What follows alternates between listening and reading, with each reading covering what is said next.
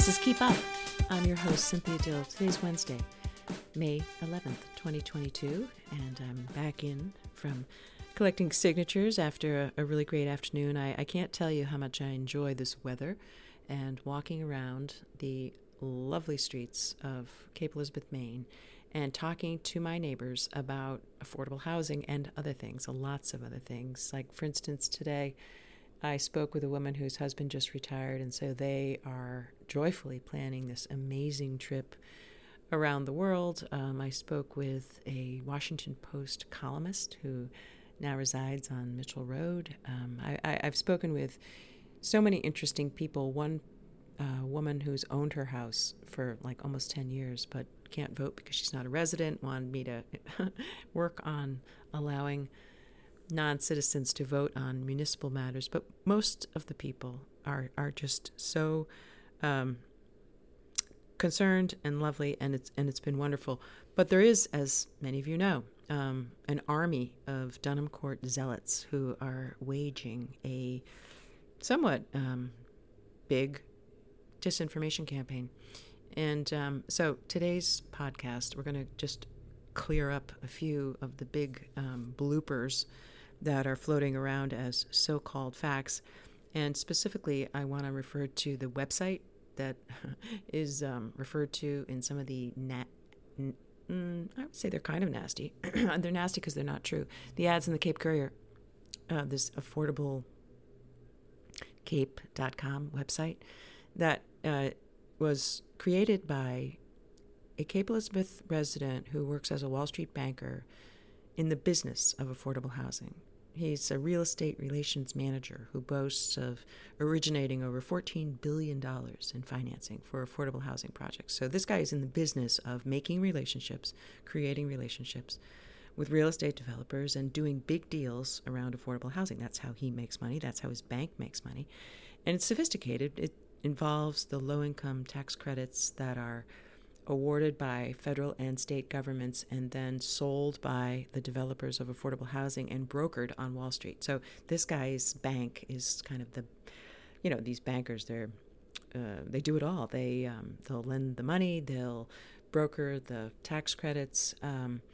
So this guy's created a website. He says he doesn't have any affiliation with any of the real estate developers. He also doesn't say that he's in the business of making relationships with real estate developers. And you have to wonder why someone would go to such great lengths to create a website about facts about a petition that I created and nowhere on the website mention my name or all the resources that I have produced to inform people about Plan B for community housing. But in particular, he has as a resource a map depicting what he says is the site plan. And I would just like to alert Cape residents who are concerned that Plan B for community housing has anything to do with what's depicted on the map on this website, that it's just not the right location. He's depicting the Gullcrest parcel before it was joined with the Thomas Jordan land. He's depicting a map that was created in 1999, and it was colored,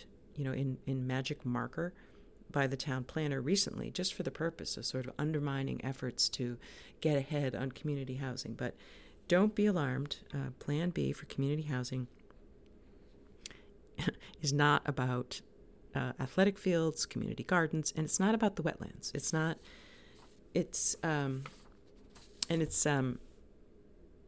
not, I think, credible that people who are experienced in this kind of thing can't read a proposed amendment for what it is. The zoning that is proposed in Plan B, it's Plan B, and some people could say it's B for as, like, brilliantly simple. BS, right? Brilliantly simple. Some people I know say it's BS. I say it's BS because it's brilliantly simple, and that is that community housing is defined as multiplex housing located on town-owned land for occupancy by tenants with low and or moderate income in the Residence A district with a minimum lot size of 10 acres. So this is the Residence A district, which is in Cape Elizabeth in the area of Spurwink Ave near the transfer station. And already in that district, multiplex housing is allowed on a 10-acre parcel. So already there is multiplex housing in the RA district. You just look at Colony Village and you see it. So there is already allowed multiplex housing in the RA district. Community housing would allow for the development of affordable housing, low and or moderate income on town home land on a 10-acre parcel. So it's just a zoning amendment to enable the same type of project on the same size lot, but all other zoning laws apply, like wetlands. You can't, just like you can't build multiplex housing in the RA zone on wetlands, you can't bring we won't be able to build community housing on wetlands in the RA zone either. So just sort of some common sense reading of Plan B, I think, will clear up a lot of the confusion. The financing, this guy who, is not only an expert on Plan B, but he's an expert in financing. But his website, he says in his Plan B Q&A, the questions and answers about Plan B, the petition that I drafted, and I don't even know this guy. I've never had a conversation with him. He's done nothing to respond to the article that I wrote with all the annotations supporting my entire argument. But anyways, he says here on his Q&A that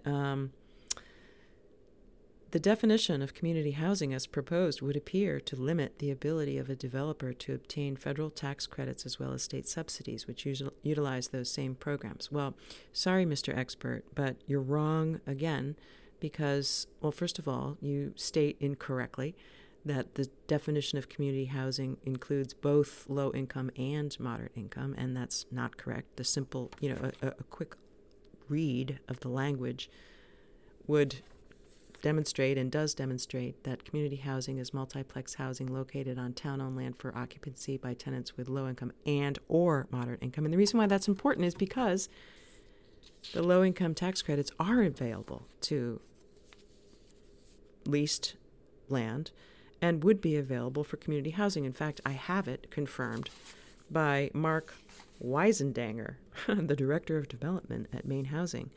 He says to me in an email,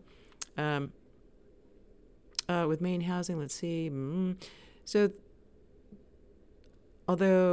sorry about that. Okay, although it's easiest for the owner of the housing to own the land as well, leased land can be used for affordable housing projects in many cases. The low-income housing tax credit program allows it as long as the land is guaranteed for the entire affordability period.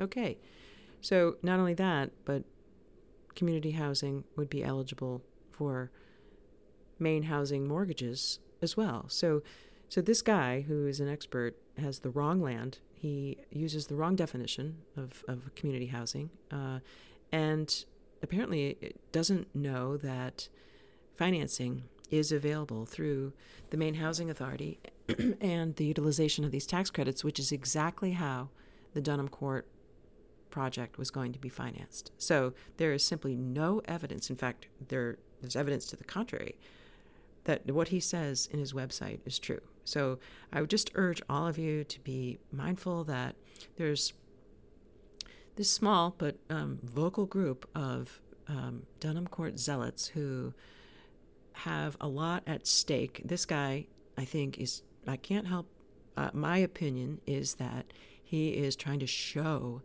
the developers of Dunham Court just how tough a guy and what a good friend he is to them.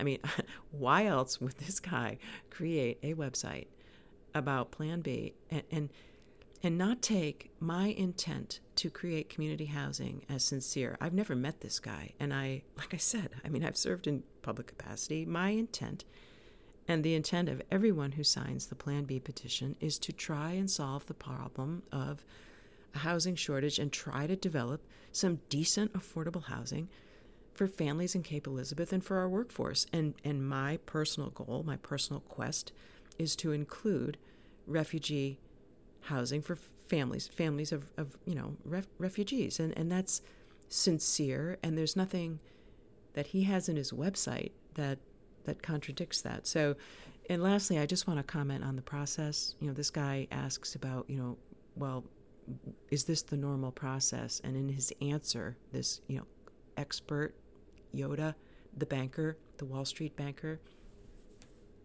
he says that, this isn't a regular process. Like he somehow suggests that the process of putting the Dunham Court petition up for referendum is irregular, or that my efforts or the Plan B community housing proponents' efforts are irregular. But they're not, because all of this, whether it's the process that led to the development of Dunham Court and this town center affordable housing amendments, or the process that put the question out to referendum, or the process that puts Plan B on the ballot, is based in the charter.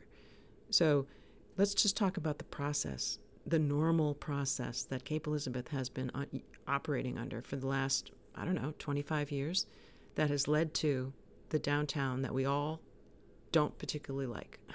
So that process was the real estate developers had Zoom meetings with the town staff, of which there are no notes or public records available to inspect.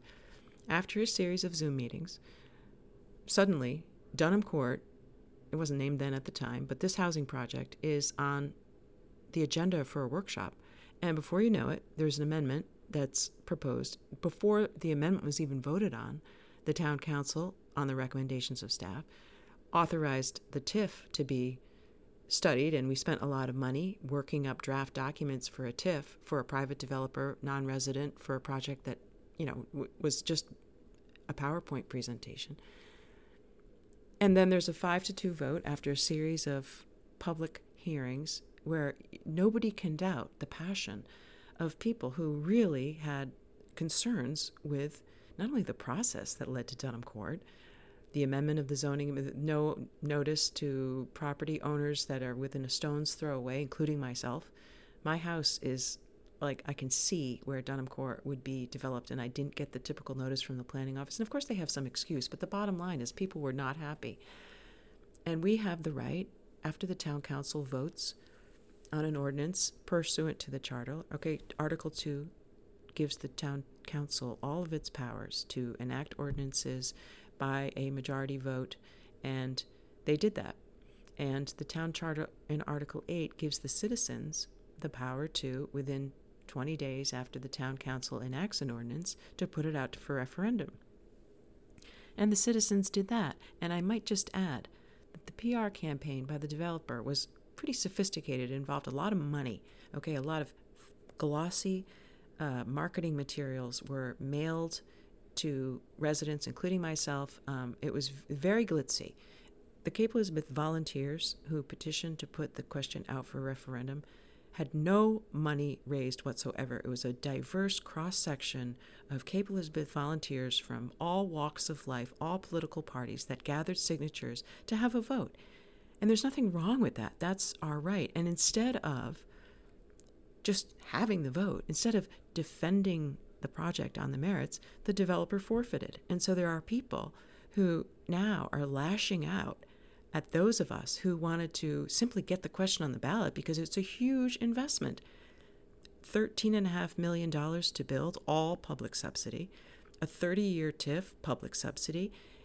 All kinds of public costs associated with it that were not going to result in housing that would include kids or our workforce. So there's very legitimate reasons why the citizens of Cape Elizabeth put this question up for referendum. We don't know what the reason is for the developer to walk away. Sure, there's been comments that somehow some political backlash, but let's face it, the only thing that happened was a few, people spoke up at meetings about, and that was their right at a public hearing. There was no violence. There was no threatened violence. We simply wanted to get it on the ballot. The developer walks away. These supporters of Dunham Court are so bitter about it that now they are just trying to kill a competing idea, a good idea, instead of welcoming an argument on the merits of their model come November, since we're still voting on it. The 2 lots are still for sale. If Plan A, the so-called town center affordable housing amendments, passes, Dunham Court will be back. Maybe it won't be Xanten, but it'll be another development company because it's allowed. And there's a great way to make a lot of money. That's why the banker is trying to get the deal. This is how people make money. And yes, in some towns, in some communities, a big low-income housing project is needed, and therefore it makes sense. In Cape Elizabeth, it's not needed because we're not a low-income town, and what we do is educate kids, and this excludes kids, and it excludes our workforce. So the process that led to Dunham Court was just exactly that, and the developer forfeited. The process and the power for the people to get Dunham Court on referendum is in Article 8 of the Charter, and in Article 8 of the Charter there also is power and process for citizens to put their own zoning amendment out for referendum, to put their own zoning amendment on the books if they can complete the process. And one is not greater than the other. The town councilors, or the people who think that somehow the town council vote has more weight, they're simply wrong. This is what checks and balances look like. If you're an elected official and you go out on a limb and take a vote that is so contrary to the public will that 10% of people want to put it out to a question, it goes out to a question. That's the process. If you don't like the process, don't take the job.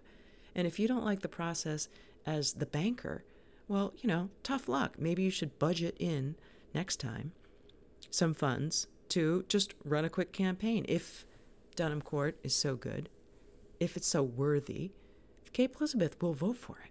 Cape Elizabeth, we're good people in Cape Elizabeth. We do a lot of really good things. But one thing we don't like to do is spend money foolishly for trumped-up causes. So you have the process that has served these special interests for all these years that has resulted in Cape Elizabeth downtown looking exactly the way we don't want it, with a bunch of disparate, empty businesses, not the thriving downtown that a real, I think, a better process might produce. So there's nothing wrong with citizens saying, hey, this is an idea. You want to put affordable housing in the center of town.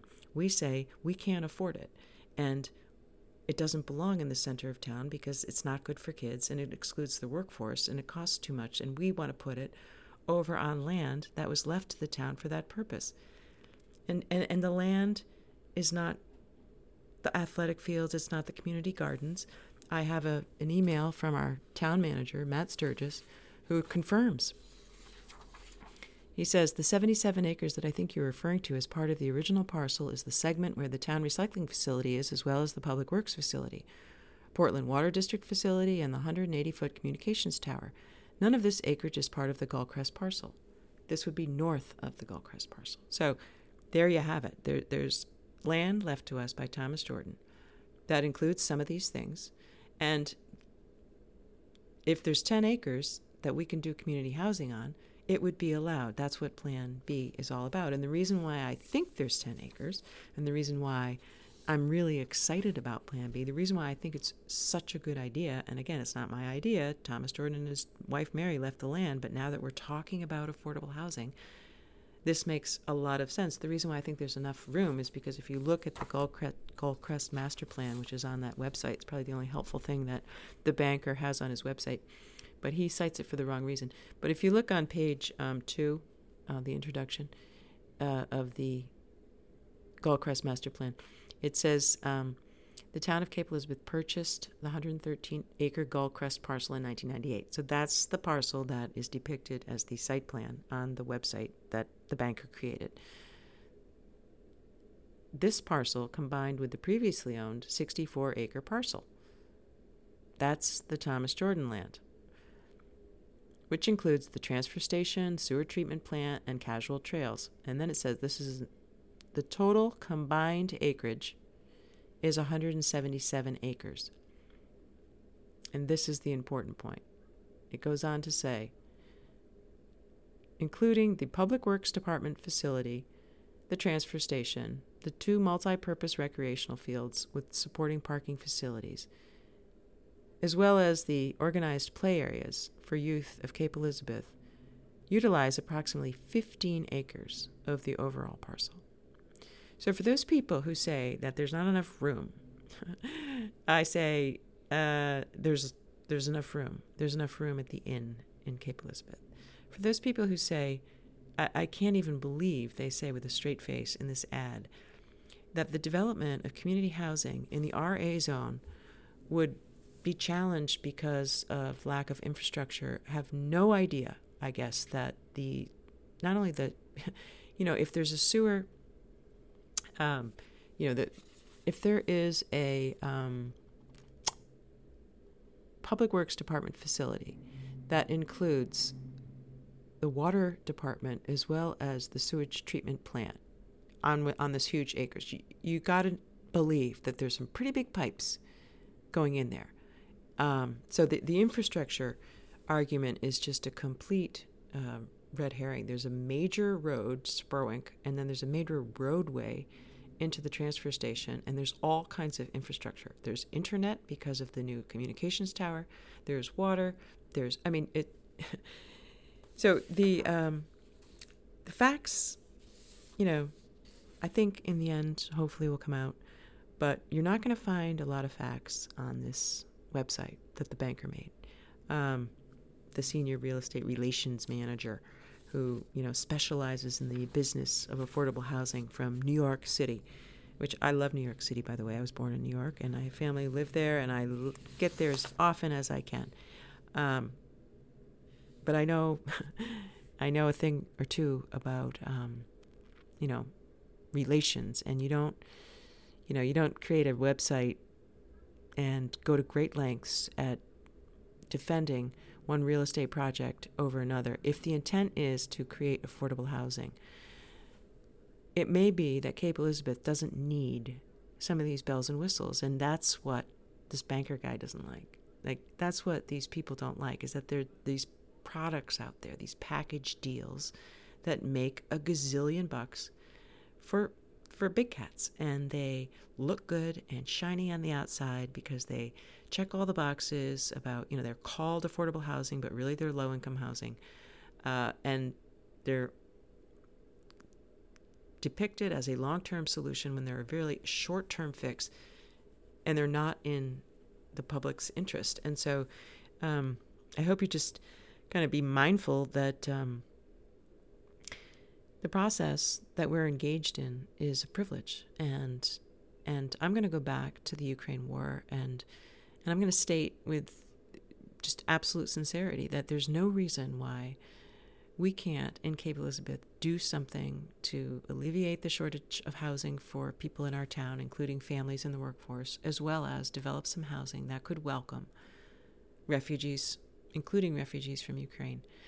And when I think about the reason why we're having this refugee worldwide crisis, the reason why millions of women and children mostly are fleeing Ukraine is because of democracy. They're fighting over democracy, right? Vladimir Putin wants to take over Ukraine and install a puppet government and be a dictator, and what the Ukrainians want is democracy. And this process that we are engaging in Cape Elizabeth, putting questions out for public ballot, putting proposed laws on the ballot, is what they're fighting for. And so I'm going to keep fighting for it, and I hope you keep fighting for it.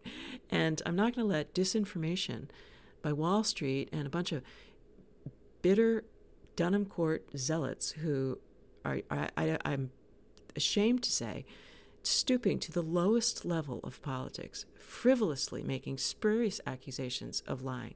It's so beneath our town, but thankfully they're a minority, and thankfully I think better, cooler heads will prevail, and the truth will prevail, and that's what I want, and that's why I hope you'll stick with me here on Keep Up with Cynthia Dill, and until next time, this is Cynthia Dill signing off. Take care.